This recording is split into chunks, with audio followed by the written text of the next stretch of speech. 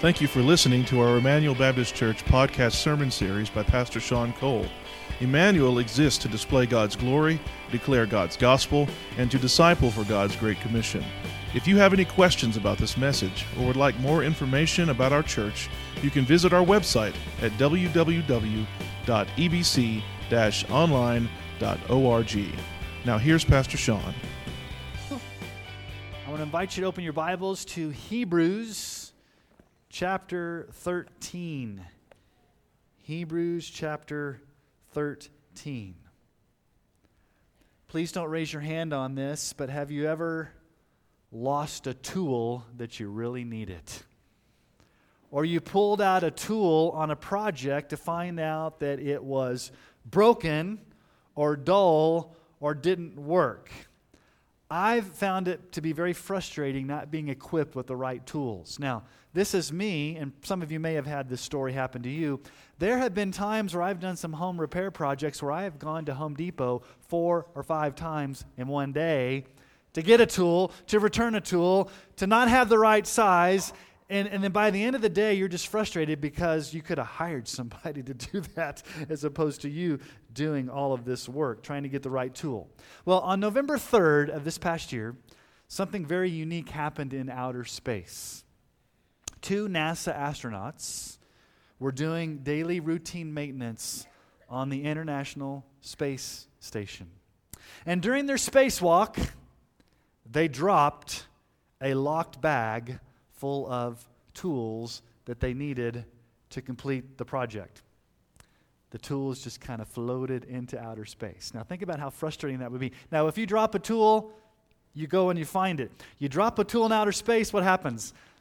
There it goes. There goes my tools. So this bag of tools was actually visible from Earth. You could see this bag of tools floating around November 5th with a telescope. And NASA tells us there's a lot of space junk orbiting our atmosphere. Pieces of the space shuttle that have broken apart, broken satellites, and also tools used by astronauts. It's very frustrating to not have a tool to work, to not be equipped with the right kind of tool. What would it be like if that was what our Christian life was like? Now, imagine this. God somehow dropped our spiritual toolkit and it's floating around in space and He doesn't know what to do and He's trying really hard to equip us to live the Christian life. Is that the kind of God we serve? No, that's not the kind of God we serve. Thankfully, we serve a sovereign God who never is frustrated and has ultimate power. Now, why do I bring up losing tools, being equipped with tools, having the right tools, being equipped? Because what I want us to do is I want us to look at this passage in Hebrews that's all about being equipped. Now, this is a benediction. A benediction is a closing prayer. It's how the book of Hebrews ends. And so I thought it would be interesting to begin 2024 with a benediction. So we're ending and beginning kind of backwards. This is usually how something ends, but I'm going to use it this morning as a way to start 2024 as we launch into the new year. This is my favorite benediction in the New Testament, one of my favorite prayers, and so it's just 2 verses, and it is a prayer that the writer of the Hebrews ends his letter with. So let us read it together. Hebrews chapter 13, verse 20. Now, may the God of peace, who brought again from the dead our Lord Jesus, the great shepherd of the sheep, by the blood of the eternal covenant, equip you with everything good, that you may do His will, working in us that which is pleasing in His sight, through Jesus Christ, to whom be glory forever and ever. Amen. This is a prayer, and here's the main point of this passage of Scripture. God equips us with everything we need to do His will. He equips us with everything we need. Now, this prayer is divided up into 4 parts. So we're going to explore this prayer, the 4 parts of the prayer. And the first thing we see is the reverence, how it's addressed. The reverence. The writer of Hebrews begins this prayer with a reverence. May the God of peace. In the original language, it's structured as a humble request. That's why the ESV has it, may. Literally, you could say, "Oh Lord, please, would you do this?" And so, this is a thoroughly God-centered prayer. It's not bless me, it's not me-centered. It starts with, may the God of peace. The God who brings peace. This is not a God who gives you kind of a peaceful, easy feeling. What this is it's an objective peace that comes through salvation. We've been saying this over the past few weeks as we were leading up to Christmas and as we're launching into the new year. Without Jesus Christ as your Lord and Savior, you do not have peace with God. You don't have the peace of God. You don't have peace with God, because before your salvation, you were separated and you were at war with God. Romans 5:1 says, "Therefore, since we've been justified by faith, we have peace with God through our Lord Jesus Christ." We have peace with God through Jesus. And if you read further on down in that passage of Scripture, you find out what Jesus has done in His cross. In Romans 5:9-10, "Since therefore we've now been justified by His blood, much more shall we be saved by Him from," what are we saved from? "The wrath of God. For if while we were enemies, we were reconciled to God by the death of His Son, much more now that we are reconciled, shall we be saved by His life." You see, before our salvation, we were under God's wrath. We were enemies of God, and we needed to be reconciled. And through the blood of Jesus, we now have peace with God. An objective peace to know that your sins have been forgiven and that all of your sin has been taken to Jesus and all of His righteousness has been given to you, so that God can look down upon your life and say, "Not guilty, accepted, you are forgiven." And so it's this peace with God. But it's also the God who brings peace. Not just the peace that comes through salvation, but this peace that God promises to give us at all times, to sustain us to the end. 1 Thessalonians 5:23-24 says this, "Now may the God of peace Himself sanctify you completely, and may your whole spirit and soul and body be kept blameless at the coming of our Lord Jesus Christ. He who calls you is faithful. He will surely do it." God will give you this peace. He will sanctify you. He will make sure you make it to the end of your salvation on that day. And then Jesus says right before He goes to the cross to His disciples in John 14:27, "Peace I leave with you. My peace I give to you. Not as the world gives do I give you. Let not your hearts be troubled, neither let them be afraid." God gives us peace. Now this is the scripture that was used to open up our worship service this morning. Jeremiah 29:11. "For I know the plans I have for you, declares the Lord. Plans for welfare and not for evil, to give you a future and a hope." Now the ESV translates that Hebrew word welfare. It's the Hebrew word shalom, which means peace, well-being. God has plans for you to experience peace. Now what is shalom, or the peace of God? Leon Morris, I think, has given the best definition I've found. Leon Morris is an Australian commentator of old. He says this, shalom, peace. Quote, "It stands for spiritual well-being at the highest level. A prosperity of soul resulting from being in a right relationship with God. Not just a feeling of calm, but the life confidence of reconciliation with God." The life confidence to know that you are in a right relationship with God, and also that deep sense of well-being and security that comes from knowing your sins have been forgiven. Here's the bottom line. We have peace with a powerfully holy God, who earlier, the writer of Hebrews, in just one chapter earlier, says this about God. In Hebrews 12.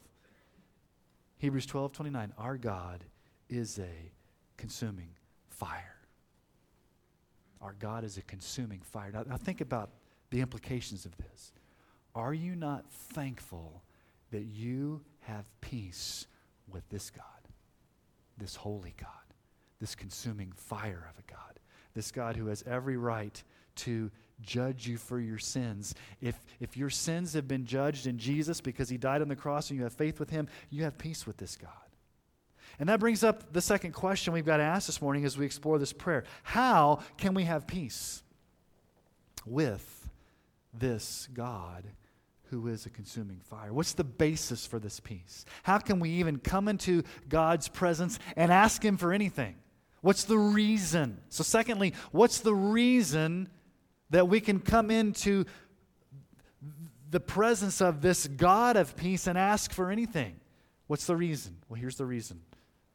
The reason is the death, burial, and resurrection of Jesus Christ on the cross. Now, the writer gives three descriptions or three reasons why we can come reverently to the throne of grace and ask the God of peace. What are these three descriptions?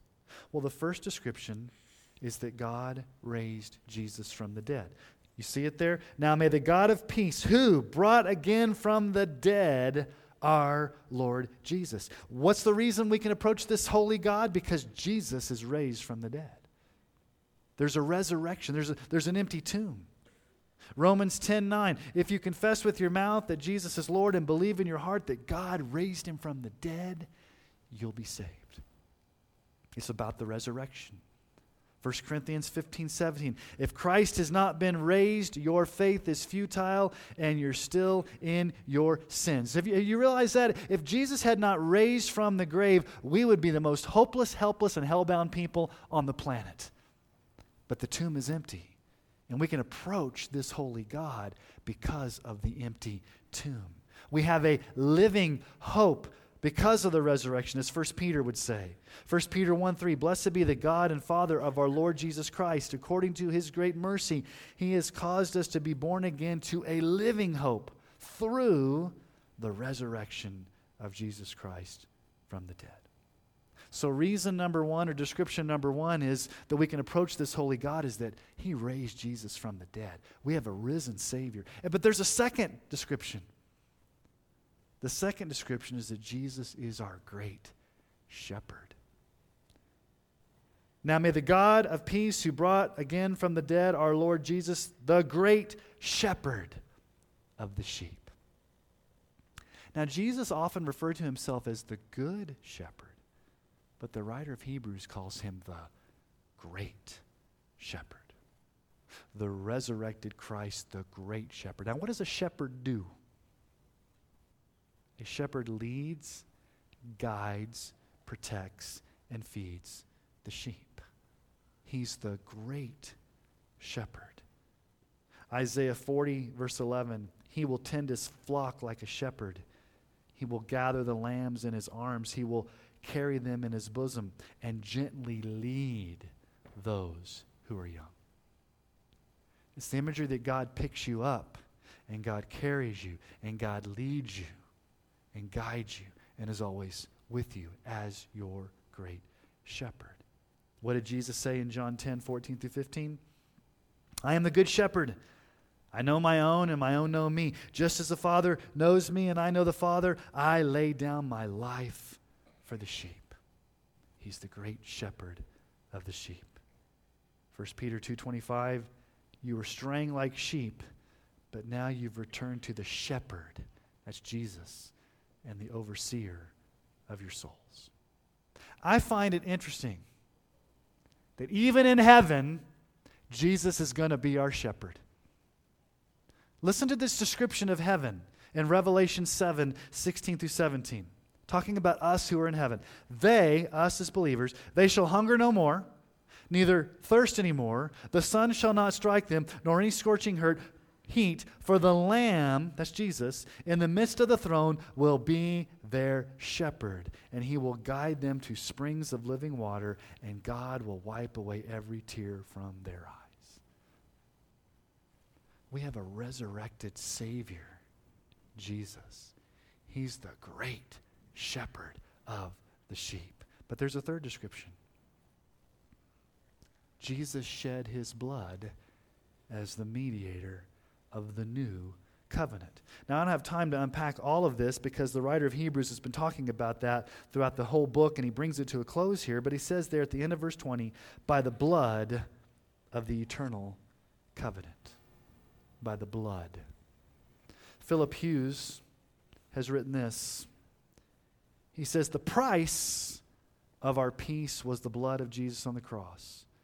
The proof of the acceptance of that sacrifice on our behalf is his resurrection from the grave. The price and the proof. The price, the blood. The proof, the resurrection. Now, what is this covenant in blood? Well, on the night that Jesus was betrayed, when he was celebrating Passover, what did he say to his disciples in Luke 22:20? Likewise, the cup after they had eaten, saying, this cup that is poured out for you is the new covenant in my blood. Covenant. What's a covenant? A covenant is an agreement between two people. An agreement in blood. So what's the agreement between the two people? Is it between us and God? No, here's the beauty of it. There was an eternal covenant between God the Father and God the Son. Before the foundation of the world, before creation, God the Father said to the Son, I'm going to send you to die for the sins of my people. And Jesus said, I'm going to voluntarily go and I'm going to do that. And they entered into an eternal covenant. And when Jesus came and when he died on the cross, he finished the work. Now, what did Jesus cry out when he died on the cross? It is halfway done, right? It's somewhat accomplished. I went halfway, you go the rest. No, what did Jesus say? It is what? Finished. It's paid fully in blood. Hebrews 9:12.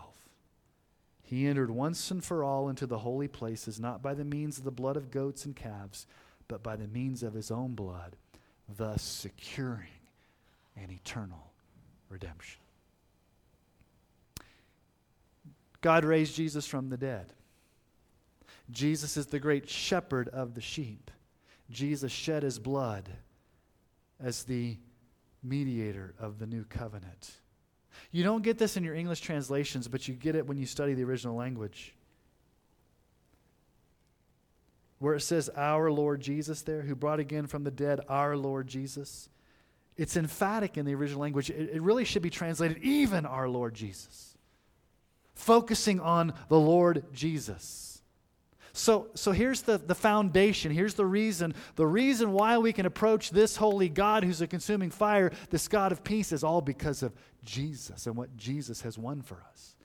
Because Jesus died on the cross, shed his blood. Because Jesus rose again from the dead. Because Jesus is the great shepherd that leads us and guides us and protects us. So everything in this prayer centers on Jesus as our great Savior.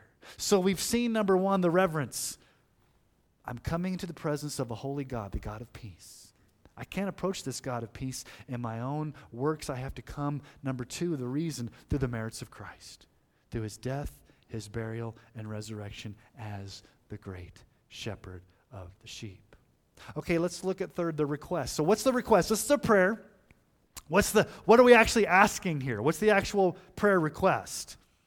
Well, the main verb in this passage of Scripture starts in verse 21. May the God of peace, who brought again from the dead our Lord Jesus, the great shepherd of the sheep, by the blood of the eternal covenant, okay, here's the request, equip you. Equip you with everything good that you may do his will. May God equip you. God promises to equip you with everything you need. That word equip is an important word. Before New Testament times, that word was used in medical practices to set a limb, to restore a shoulder, to repair a fishing net, to furnish a room.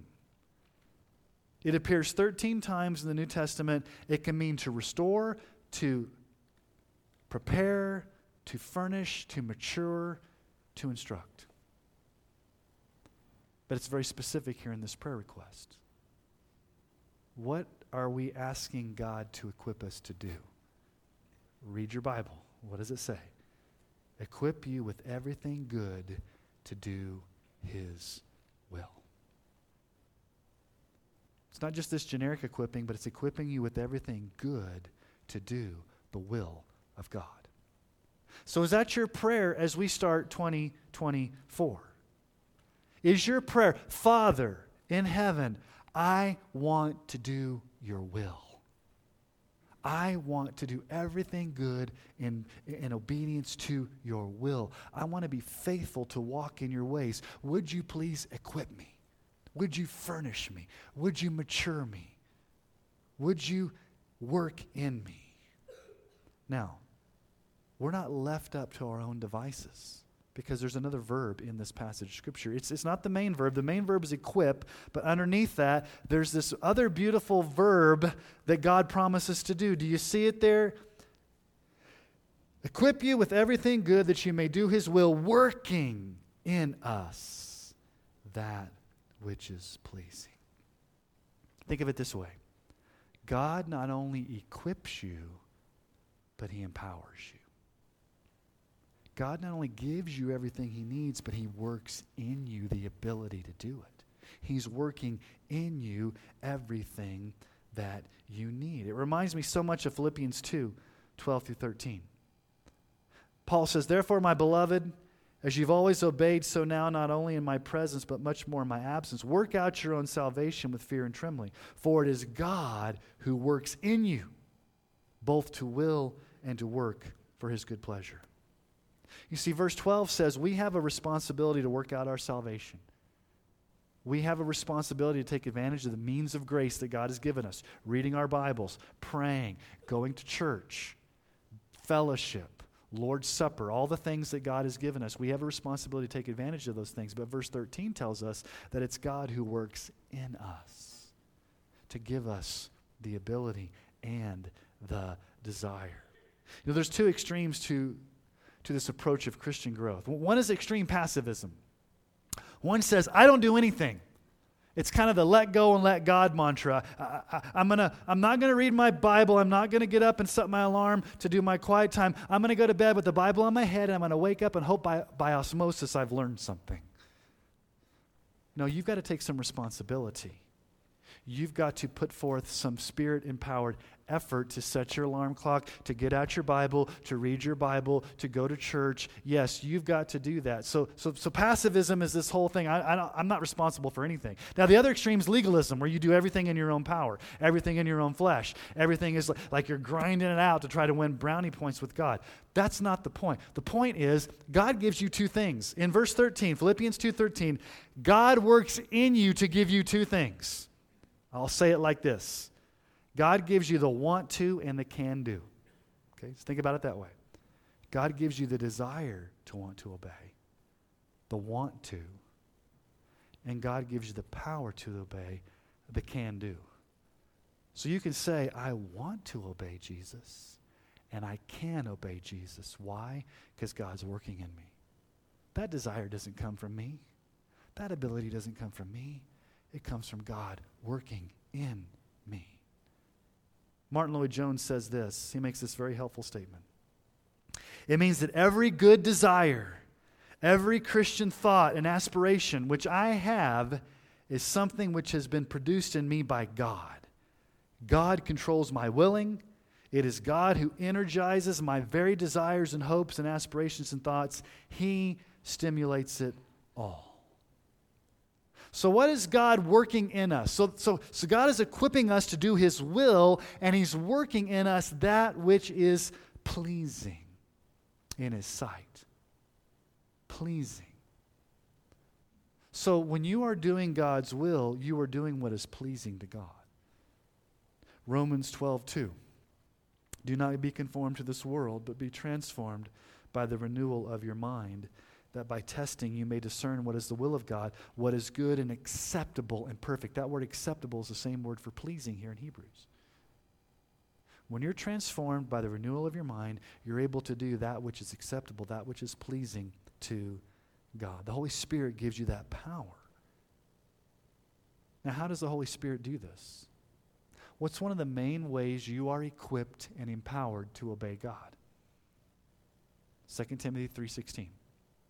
All Scripture, the Bible, all Scripture is breathed out by God and is profitable for teaching, for reproof, for correction, for training in righteousness, that the man of God may be complete, equipped. There's that word again, equipped for every good work. How are you equipped? Well, the Holy Spirit will equip you. God of peace will equip you. How does he primarily do that? He does that through the Word of God. Through the Word of God. Nothing comes from you. Everything comes from Christ in you. And the good news is that we're not left alone to do this in our own power. The Christian life is not God helps those who help themselves. The Christian life is I'm helpless and I'm clueless and I'm desperate, and God says that's exactly where you need to be, because that's when I'm at work. When you think you've got it all figured out and you're kind of doing things in your own power, that's when you kind of go off the rails. John 15:5. Jesus says, I'm the vine, you're the branches. Whoever abides in me and I in him, he is it that bears much fruit. For apart from me, you can do nothing. Now, does Jesus mean apart from me, you can do nothing? Like you can't walk and chew gum at the same time? Apart from me, you can't shoot a free throw. Apart from me, is he talking about like things you can't? He's talking about anything of spiritual consequence. Apart from Christ in your life, you cannot produce anything of spiritual or of eternal value. Think about the imagery here. I'm the vine, you are the branches. We're to abide. Abide means to remain or stay or to dwell. And so we receive our spiritual sustenance through Jesus.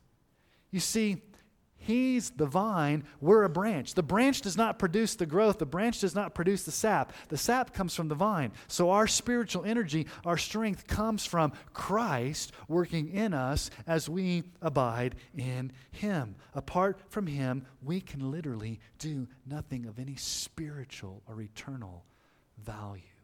We must abide in him. And he promises to equip us.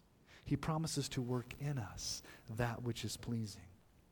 Ephesians 2:10, we are his workmanship, created in Christ Jesus for good works, which God prepared beforehand that we should walk in them.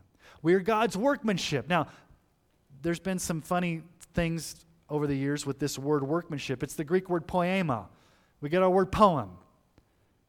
And it kind of is a little weird, like we're God's poem. For those of us men that kind of like, we don't like poetry, that sounds kind of weird. I don't know if I want to be God's poem or whatever. That's not really what it means.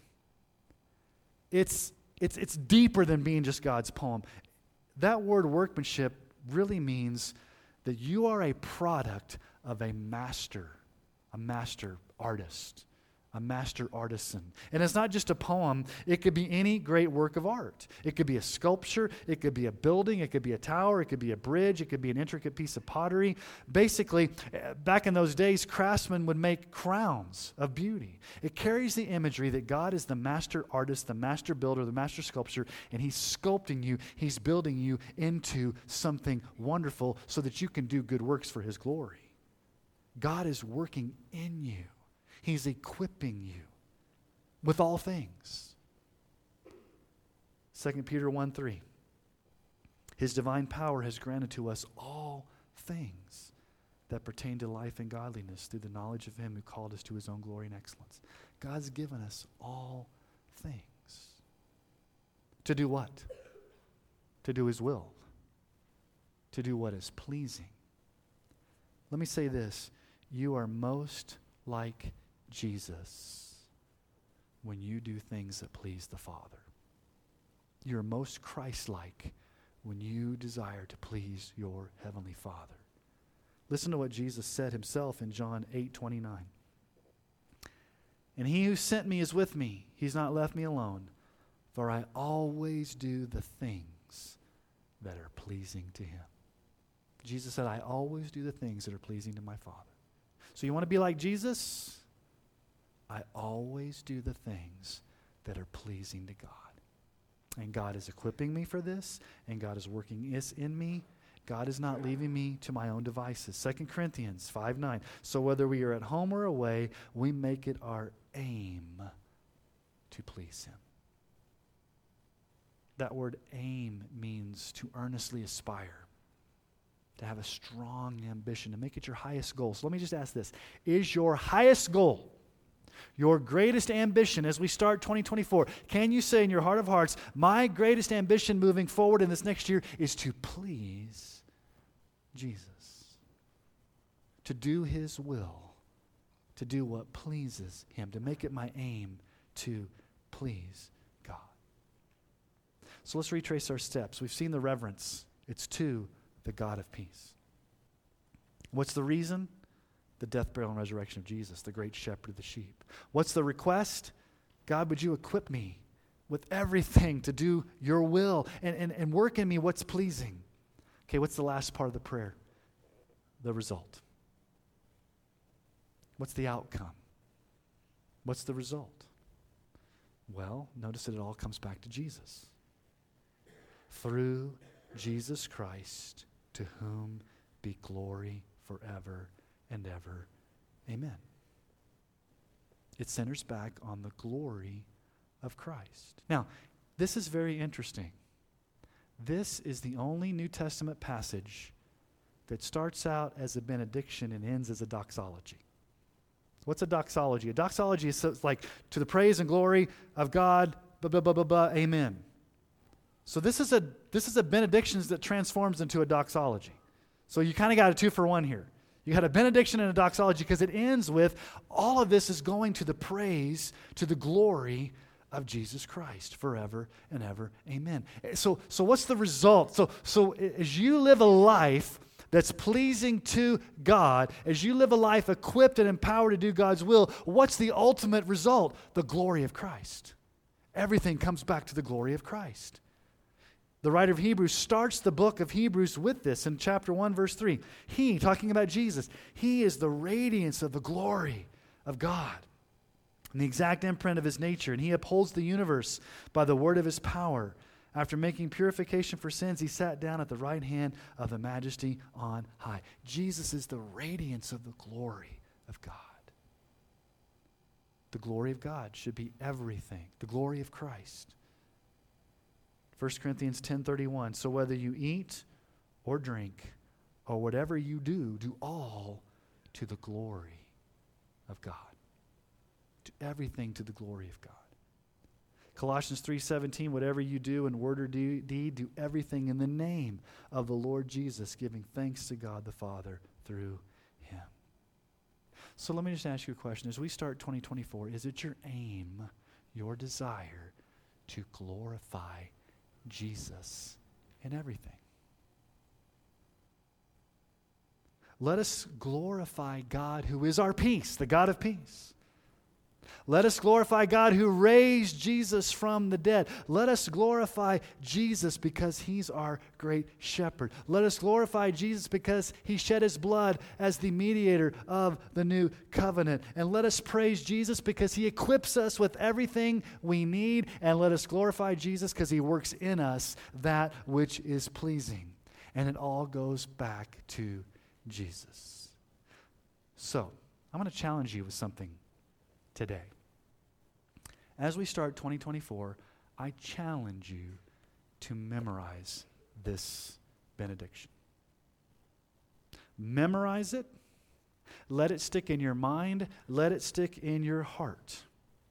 Let this prayer inform your goals this year, inform your aspirations this year, your plans this coming year. Put everything through this filter. Whatever I'm going to do in 2024, let it go through this filter. Now, may the God of peace, who brought back from the dead our Lord Jesus, the great shepherd of the sheep, through the blood of the eternal covenant, equip you with everything good to do his will, working in us that which is pleasing through Jesus Christ. To him be all glory forever and ever. Amen. See, it's not that hard. It's 2 scriptures. Would you commit it to memory? Would you let it be the filter through which every decision, every ambition, every goal this year you're going to do? Make it your aim to please Jesus. And be confident that he will equip you and he will empower you with everything you need to serve him in 2024. And when it's all said and done, he alone gets all the glory, not us. So let me ask you to bow your heads this morning. And I'm going to ask you to pray this prayer to the Lord with your Bible open and your eyes on it.